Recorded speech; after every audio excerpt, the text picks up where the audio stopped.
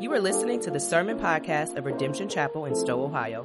For more resources and information, go to redemptionchapel.com. Well, as you know, we as a church are going through 2 Corinthians. We see this theme of strength through weakness as we work through the book. And right now, we're kind of camped out in two chapters, chapters 8 and 9, which, praise God, are all about giving money away, right? It's your favorite chapters in Scripture. I know.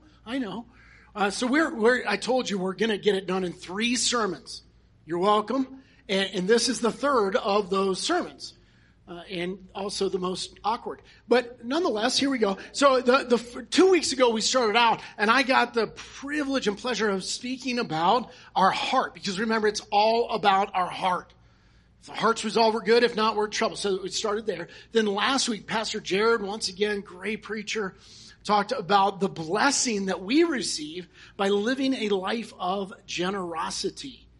And those two were really, really, really fun to preach. And now we're to this week. And this week is all about a plan. So my promise to you is this. This will be awkward, uncomfortable, and practical. Okay, so that's what I'm shooting for. If I get those in, I feel really, really good. Okay, but what I need you to do as we get into very practical stuff today, I need you to remember the last 2 weeks. If you haven't heard them, you got to go listen to those. It's all about those weeks first. Because if the goal is to get you to open your hand and release money before you've opened your heart, we're dead. It's futile. It's such a waste of time. I need your heart to be full of Jesus and His kingdom and His gospel and the mission and the Holy Spirit and sanctification and discipleship. If your heart's full of that, I am going to today help you do what you already want to do. But if your heart is full of the stuff of this world, of the American dream with a little sprinkle of Christianity on top, then I'm telling you, trying to get you to give is futile, and today just won't click for you very well. And I'm sorry about that. So, if anything, what I want to do is to sell you on Jesus. And that your heart is on fire for Jesus. And if so, giving will work itself out. Okay? Now, that said, we get into this week, and this week is about having a plan. And here's what I want you to hear. Giving is a part of discipleship, and discipleship requires planning. Giving is a part of discipleship, and discipleship requires planning. Therefore, giving requires a plan. So let's get in. There's no way on any of these 3 weeks we could cover all of both chapters, right? So here's where I'm going to land today. I'm going to mainly be in chapters 8, verses 3 to 7, and then jumping ahead to chapter 9, verse 7. And here's what we read there. For they gave according to their means, as I can testify, and beyond their means of their own accord, begging us earnestly for the favor of taking part in the relief of the saints. And this, not as we expected, but they gave themselves first to the Lord and then by the will of God to us. Accordingly, we urge Titus that as he had started, so he should complete among you this act of grace. But as you excel in everything, in faith, in speech, and knowledge, in all earnestness. And in our love for you, see that you excel in this act of grace also. Then down to chapter 9, verse 7, it says, each one must give as he has decided in his heart. Now, I underlined some things there. You see toward the top, it says they begged us for the favor. Think about something recently that you have begged for. Was it the opportunity to give money away? I'm going to venture probably not, right? Probably not. But they begged, which means they were not just sitting back reactively waiting for requests to come to them, but they were, if no one came to them, they went to people. They had a proactive intention as disciples to give money because it was part of discipleship. So they went looking for it. Proactive plan. Then you see in verse 7, chapter 8, verse 7, That's where Paul says that they intentionally excelled in all these other areas of discipleship, right? And so he's saying, will you excel in the discipline of giving too? Now, think about other areas of Christian discipleship. Bible reading, prayer, fellowship, outreach, right? Listen, if you don't have a plan for your discipleship growth, it won't happen. Gravity takes over and just sucks everything down. You have to have a plan for your sanctification and discipleship to push things up. You have to, right? I mean, it's that old adage that nobody plans to fail. They just fail to plan. You've heard that, right? Nobody plans to fail. They just fail to plan. So if you want to grow as a disciple in Bible reading and prayer, you must have a plan. If you want to grow as a disciple in outreach and fellowship, you must have a plan. What about giving? And what Paul's saying here is, as disciples, you intentionally grow in those other areas. What about giving? What's your plan? See, understand, discipleship to Jesus requires planning. Note this. Consumer Christianity does not require a plan. Cultural Christianity does not require a plan. Comfortable Christianity does not require a plan. But discipleship requires planning, and giving is part of discipleship. And so when you jump down to chapter 9, verse 7, he says, each one must give as he has decided in his heart. Which means they decided ahead of time. They had an idea, a proactive plan, and then they followed through. Okay? It's very simple. Make a plan. Do your plan. Make your plan, do it, right? Most Christians lack a solid plan of discipleship for their giving. And then they're wildly surprised that they don't give very much. It's not very surprising, right? So when we talk about a plan, let me be clear. A plan is intentional. It's strategic. It's thoughtful. It's consistent. Those are plan words. A plan is not the second line. Random, emotional, sporadic. Those are not plan words. Now think of your giving. Does it go in the top line or the bottom? And for a lot of Christians, it falls on the bottom line. And so what people do a lot of times is they impulse give, right? Impulse buying. You don't have a plan and you just buy whatever's in the checkout aisle at Target, right? Impulse. Most Christians impulse give. It's random, it's emotional, and it's sporadic. And then what we do is we think we're generous. And the reason why is because we held on to that one time when. I mean, you remember when we went to that one auction, that silent auction, and they showed those pictures of those adorable poor kids overseas, and our hearts were so moved, so we bought lots of stuff. Right? And yeah, we got accolades and thanks for that. And yeah, it was 10 years ago. But because we did that, we know we're generous. Do you feel that? That's the second line there. That's the second line. What is your plan for faithful discipleship giving this week, next week, the week after, next month, next year? What's your plan? That's top line. See that? So what I want to do, again, I want to make it very awkward and uncomfortable, but it's going to be very practical. We're going to be very practical today, and we're going to answer some questions. Like the first question is, what do you give? And the answer is money. Some of these are easy, okay? Some of these are easy, okay? You give money. Now, in the Old Testament, they gave crops and livestock. I just want to know, we ain't Old Testament, we're New Testament time, okay? Don't be doing that. In the New Testament, they gave money. So Paul is doing a collection, and they were putting in money to be sent to Jerusalem. Now, there was a time in our history as a church, before we were on this property location, we were meeting up at a place called The Block. And y'all know I like bacon, right? I think everybody knows I like bacon. Well, so somebody made like this candied maple bacon godly creation thing. And what they did is they wrapped it up. And back in that day, we used to pass the plates for the offering. And they put a note for Pastor Rick, put it in the offering. The deacons came to me after the service. They're like, we don't know what to do with this. I'm like, I do. Get in my belly, right? Like, so I know what to do with that. Give me that, right? Don't do that. Okay, we're not giving livestock. That's bacon, right? Like we give money, okay, in today's day and age. All right, so that one's easy. Next question is probably less fun for you. How much? And I'm going to say 10%. I told you, awkward and uncomfortable, baby. All right, 10%. Here's the thing. I'm going to suggest 10%. It's an important word. Why? Because if you look in the passage, Paul specifically says in chapter 8, verse 8, this is not a command. Then in chapter 9, verse 5, he says this is not an exaction. We're not going to exact this from you.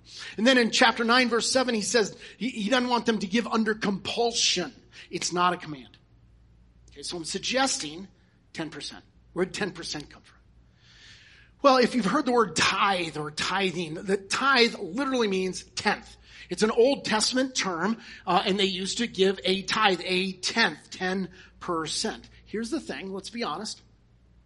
Tithe is not a New Testament concept. It's only mentioned once in the New Testament, and it's when Jesus is making fun of the Pharisees. That's it. And here we are, 2 whole chapters about giving, no mention of the tithe. Interesting, right? In some ways, it's not in there. Now, before you get too excited, instead what Paul does is he gives 2 examples, the Macedonians and Jesus, both of whom gave way more than a tithe. You feel that? And honestly, as we move into the new covenant era, I think it makes sense. Here's the deal. We have the incarnation, crucifixion, and resurrection of our Lord Jesus Christ. We have the Holy Spirit given to the church, which gave birth to the church. We have a completed revelation from God. We have the scriptures, all 66 books now. We have grace. We have salvation. We have eternity in view. We have the kingdom of Christ. We have the gospel in our hands. We have the mission to take it around the world. So now we give less. And we spend more on our pleasures. That makes sense, right? That doesn't make sense. Doesn't make sense. So it may be that the reason the tithe is not mentioned in the New Testament is because it's irrelevant in the other direction than what you were probably hoping. It's not that we give less, it's that we give more. So when Shannon and I were in college, at different schools, but we went to school with a guy named Scott. We were all involved in the same college ministry at our various campuses. That's how we knew him. In this college ministry, there was a lot of pressure on graduates to go on staff, go on staff, go on staff. We gave in to the pressure. We went on staff. Scott didn't. Because Scott wanted to be a medical doctor. There it is. He just wants money. He doesn't care about the mission of Christ. He just wanted money. Not true. Scott loved Jesus in his gospel. So you know how respected doctors are in our society? He shared the gospel, one hospital bed, one hospital room after another, and people are coming to Christ like crazy. He probably shared the gospel more than I did as a missionary on a college campus to college students, right? What about money, though? He did that for the money, though, right? So Scott got married, his wife, Jennifer, we knew her as well. So Scott and Jennifer, what they did is they decided to keep track with people like Shannon and me. We were supported missionaries, raised our own support, living on a little bit and doing missions on college camp. They kept track with us on how much we earned. They decided to live on the same amount and give the rest. They likely lived on a tenth and gave 90%. Do you feel that? That's heart. That's heart. What if it's not 10%? What if it's 100%? That all of it belongs to God. Now, my job is to be a good manager of that which is His. All of it is His. I'm to be a good steward. Note this, God loves His children. And so when you enjoy life with the money He's given to you, that's okay. It's not a bad thing.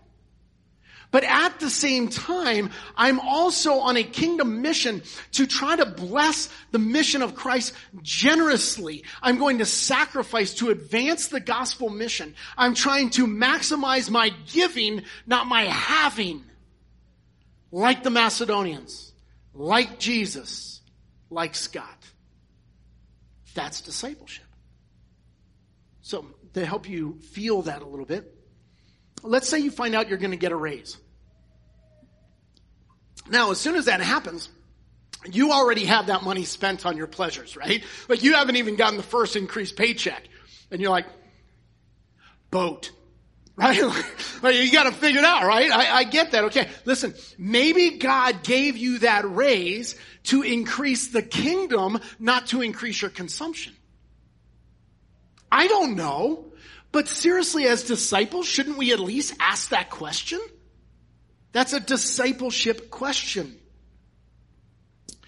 Okay, so it's not resoundingly clear from the New Testament that 10%. I'm suggesting 10%. Why? Because, remember this, giving is part of discipleship, and discipleship requires planning. It's really hard to plan your giving if you don't have a target amount. And so what we often start out doing is, well, I'll just wing it. And so what you do is you throw in $20 every time you come to church. Right? Those 25 times a year. So, yeah, about half the time. Okay, I know about you sinners, okay? Right? It's okay. I know, right? So let's just assume for the sake of argument, you come to church 50 out of 52 weeks each year. You throw in $20, you've given $1,000 and you feel really generous. Wonderful. I'm glad for your giving. Thank you. But also do the math. You just gave a tithe if your annual income is $10,000. That's not Macedonian. That ain't even Corinthian. Okay, right? Like, just know that, right? The average Christian gives around 2%. That's of regular church-going Christians.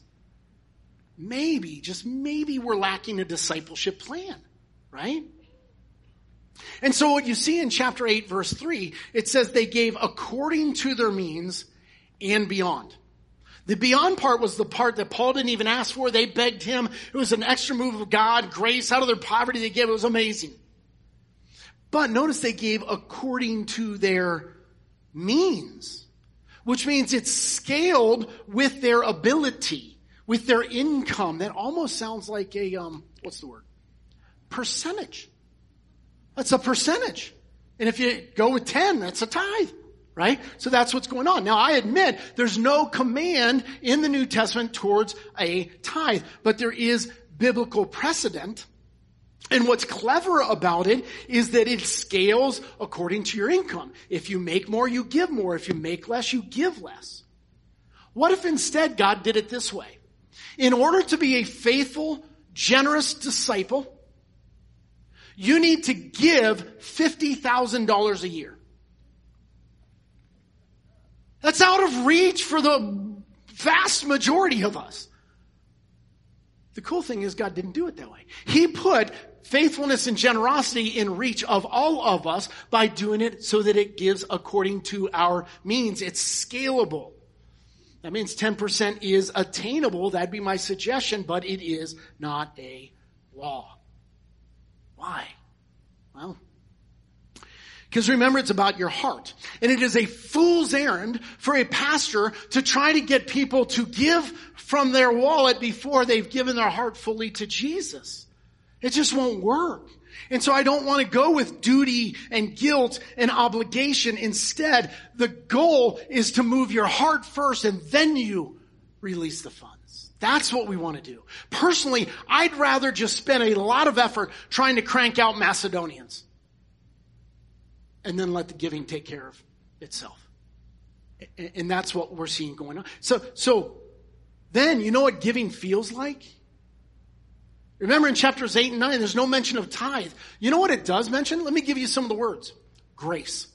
uses grace over and over and over. These are people who had received grace. They love to give grace. It's grace. Giving feels like grace. And then there's words like joy, love, desire. Those words in those chapters. Willing, cheerful. The word cheerful literally means hilarious. Giving's hilarious. Only if your heart's there, baby. But giving's hilarious. And so they were begging Paul earnestly for the favor of taking part in giving. So that's how I get to my suggestion of 10%. Now, next question. When to give? First. Chapter 8, verse 5 says that they gave themselves first to the Lord and then to the giving.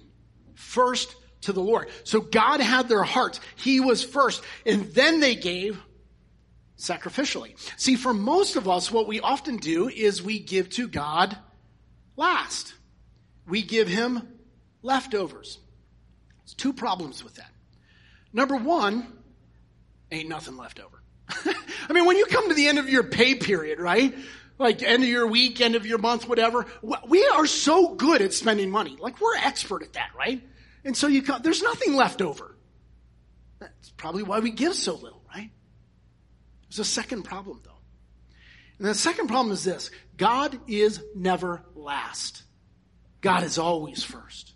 God is always first. God doesn't want your leftovers. God wants your heart. He wants your faith. He wants to be first. God will never come in second. God will never take a silver medal. God will never have a red ribbon around his chest. He's a blue ribbon kind of God. He's first.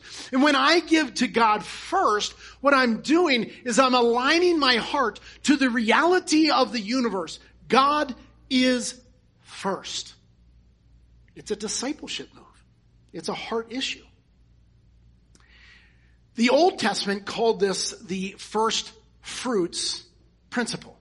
Remember that it was a mostly agrarian society, so they did give crops and livestock and whatever, first fruits. And here you see it in Proverbs 3, verse 9. Honor the Lord with your wealth and with the first fruits of all your produce. You give to God first. Like God is first in my life, so he gets dibs. He gets first cut. Now some of you are doing the math right now and you're going, if I give God 10% off the top, holy crap. I don't know. Well, listen, here's the deal. It's almost like we're being disciples and we're living off a whole different set of values and priorities and we live different from the world. It's almost like that. It's exactly what it is. We're disciples and the kingdom mission is on our hearts. We give to God first. I told you, awkward, uncomfortable, practical. That's what I'm shooting for. I think I'm doing it. Okay, where to give? Church. Feels like it just got more awkward. So, where to give church? First, I want to broaden my answer before I explain that one. Where do you give? There's New Testament precedent for the fact that we give to gospel causes. Gospel ministry, proclaiming the message of Jesus Christ. That's what we give to. And so churches would give gifts to Paul to support his missionary endeavors, to spread the gospel of Jesus to new cities and to plant churches. Yes, we give to that. But note this. There are other charities out there in the world, and they're good things.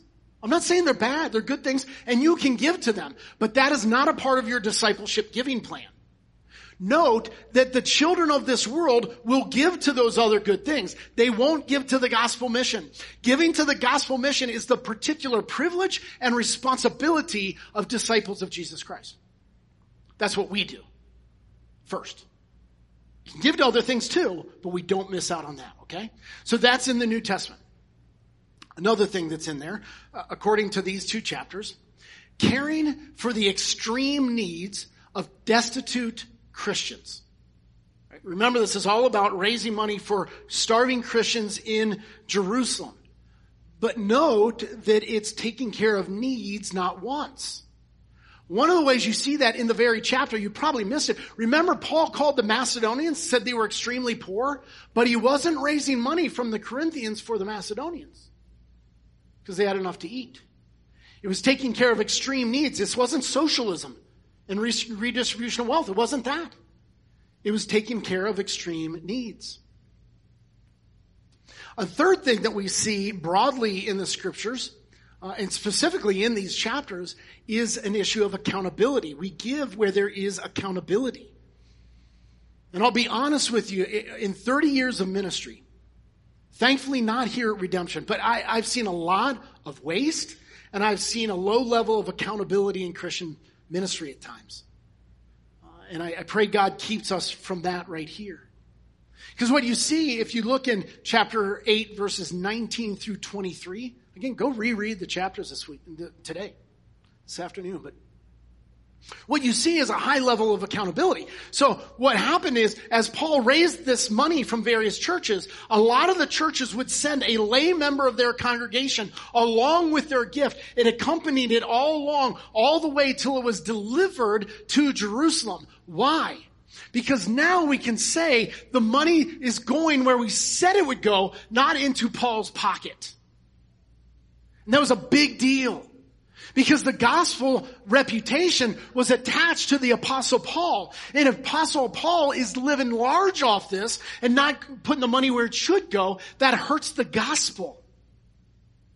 An example we have from our history is when the rumor started in Stowe that huge house next door is mine. Do you remember this? And so we did a post on social media of me in front of my house. Now my house is in Kent. It was built in the 50s. It's 1,250 whopping square feet of a ranch. And so we lived in this house for 23 years and running now. And so a picture of me out in front of the house going, here's my house. So people took that, cropped the house out. There's me, put me in front of the Disney Magic Kingdom thing, the White House, the International Space Station. That was my fave, right? Okay. My goodness. Accountability is important. And so I want you to know at your church, there's things we do for accountability. One of the things is the budget is approved by the elders.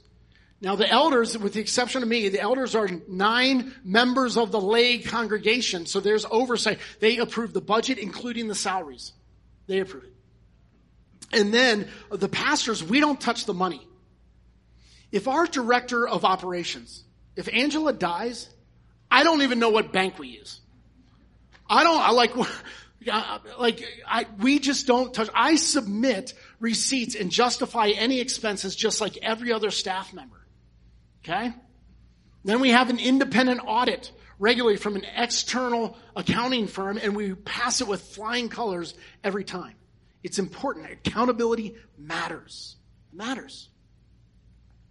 So there are 3 things evidenced throughout the New Testament. Giving to gospel causes, giving to the extreme needs of Christians, and then thirdly, accountability. But I said church. So let me tell you how I get there. Because there's tons of evidence in the New Testament that giving was to and through the local church. For a couple reasons. Number one, it checks the first 3 boxes. Right? Particularly accountability, you think about it, when you give to your local church. So if I'm living high off the hog and no ministry's getting done around here, you're sitting there going, what are they doing with the money? Because you can see it, right? When it's in some far distant land, you don't know. So there is accountability built into that. It checks the first 3 boxes. But then there is evidence in the New Testament. So I told you before that at first, there's really no church. Paul is spreading the gospel, planting churches. They have no concept of giving to the church. So at first, the giving was to a relief effort for this famine in Jerusalem. But as the church grew and progressed, they hired pastors. And there's evidence, 1 Timothy 5, 17 and 18, of giving to pastors. So a church budget starts to develop and people would support their church. But not only that, it looks like giving was often to and through the church. So as you look in these chapters 8 and 9, Paul is raising money for this relief effort in Jerusalem. He doesn't appeal to individual Christians to give him money individually. No, he appeals to them to give money to their church. Then the church gave the money to Paul. And you see, there's accountability built into that. It can protect from a lot of waste when that happens. And then a fourth reason I'll give you is just common sense. Give where you're fed. And I don't mean donuts, though those cost money too, okay? Make no mistake. But I mean where you are spiritually fed. So some people are like, well, I just want all my money to go to mission, so I'm just going to write it independently. I don't want my money going to sealing the parking lot. And yet you park here, right? Like you park your car here. You learn here. You grow here. You fellowship here. You worship here. There's no membership dues. We don't charge admission at the door. It's all done by the voluntary giving of disciples whose hearts have been changed by Jesus. That's how it happens. Now, I said church, but if you look up there closely, does it say exclusively church? Does it say only church? Nope. So can you give elsewhere? Yes. Absolutely yes.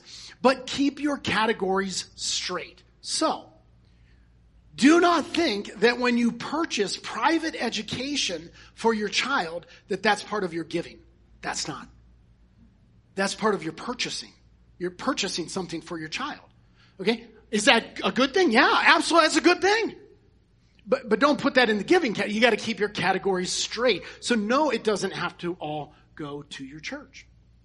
Or here's another question. Can you go out and buy meals for people at a restaurant?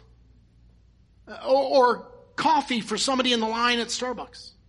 Well, sure. What a blast, right? Go have fun. If that's how you want to spend your money, go have fun doing it. Just know this. That is not the discipleship giving plan envisioned by the New Testament.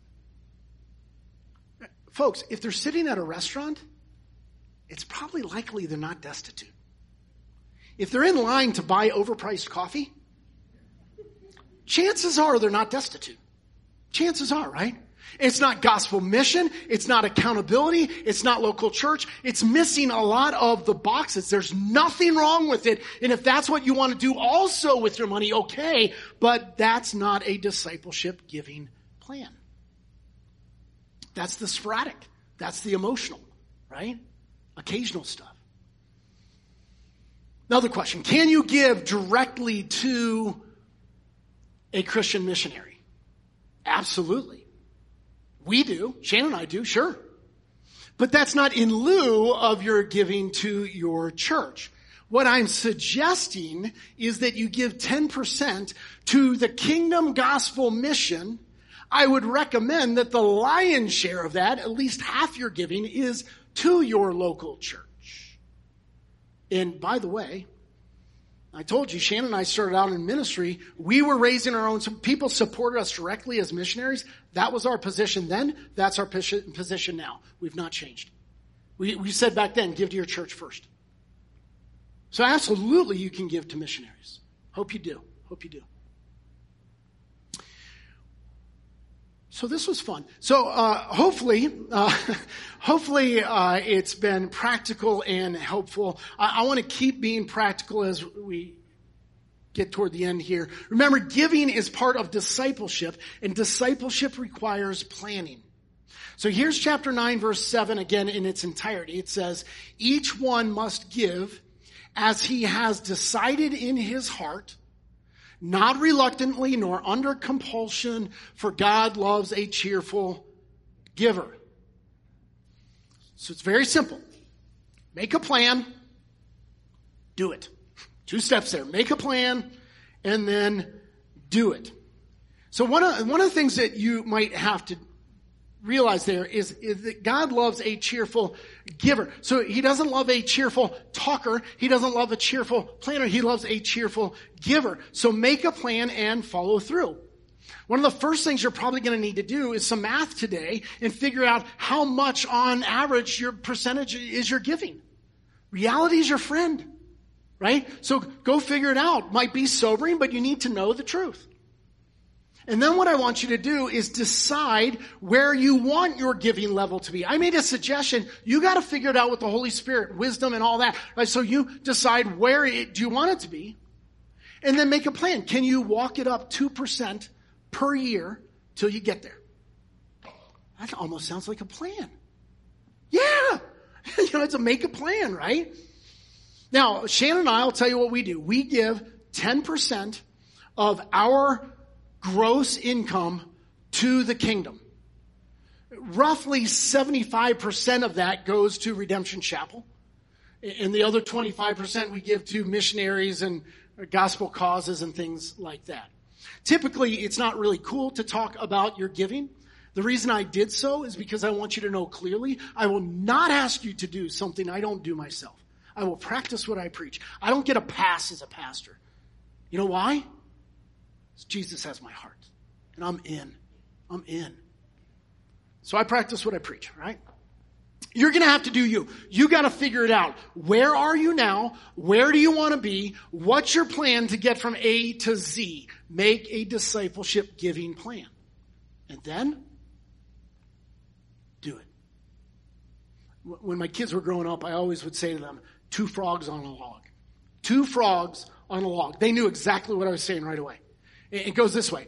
2 frogs are on a log. One decides to jump off. How many frogs on the log? 2. I didn't say anyone jumped. One talked a game. One decided. Nobody jumped. 2 frogs are still on the log, right? They understood the point every time. God loves a cheerful giver, not a cheerful talker. Right? So make a plan and follow through. You might need to do automatic giving. That's extra credit, right? If you want, that's what we do. We do it automatically, electronically. Now, if nothing else, here's what I'm really asking you to do. Pray about it. Pray about it. And then do as God leads you to do. But don't play ventriloquist with God where you put your words in his mouth. Like, I think God really wants me to have a boat, right? Don't play that game with God, right? Don't fool yourself into thinking that you can hold out in this area and be okay in your discipleship. That's not a thing. God cares about your heart. God wants your heart. And it is possible that nothing will reveal your heart quite like your giving does. God wants your heart. Here's the good news. Real cool thing. The church in Corinth stepped up. They did. So in Romans 15, 26 to 27, it talks about the gift being delivered to Jerusalem. And when it does, it says that Macedonia stepped up, but so did Achaia. Achaia is where Corinth is. If that dumpster fire of a church can get there, so can we. So can we. It's not perfection, it's progress in sanctification and discipleship over time. So get your heart right. Make a plan. 2 frogs on a log. All right? Let me pray for you. Little froggies. All right? Father, we absolutely love you. We adore you. We are so grateful for grace that you have given to us what we do not deserve. Our salvation, our eternity, to be a part of this family of faith. Oh, Lord, thank you for your grace. And Lord, we want our hearts to change so that we're not deceived by the culture around us and materialism and stuff. But we love you, we love your kingdom, we love your gospel, and we just can't wait to give more. God, would you please lead us to be hilarious givers? And I pray in Christ's name. Amen. Thank you for listening to this sermon from Redemption Chapel. Go to redemptionchapel.com for more resources and information.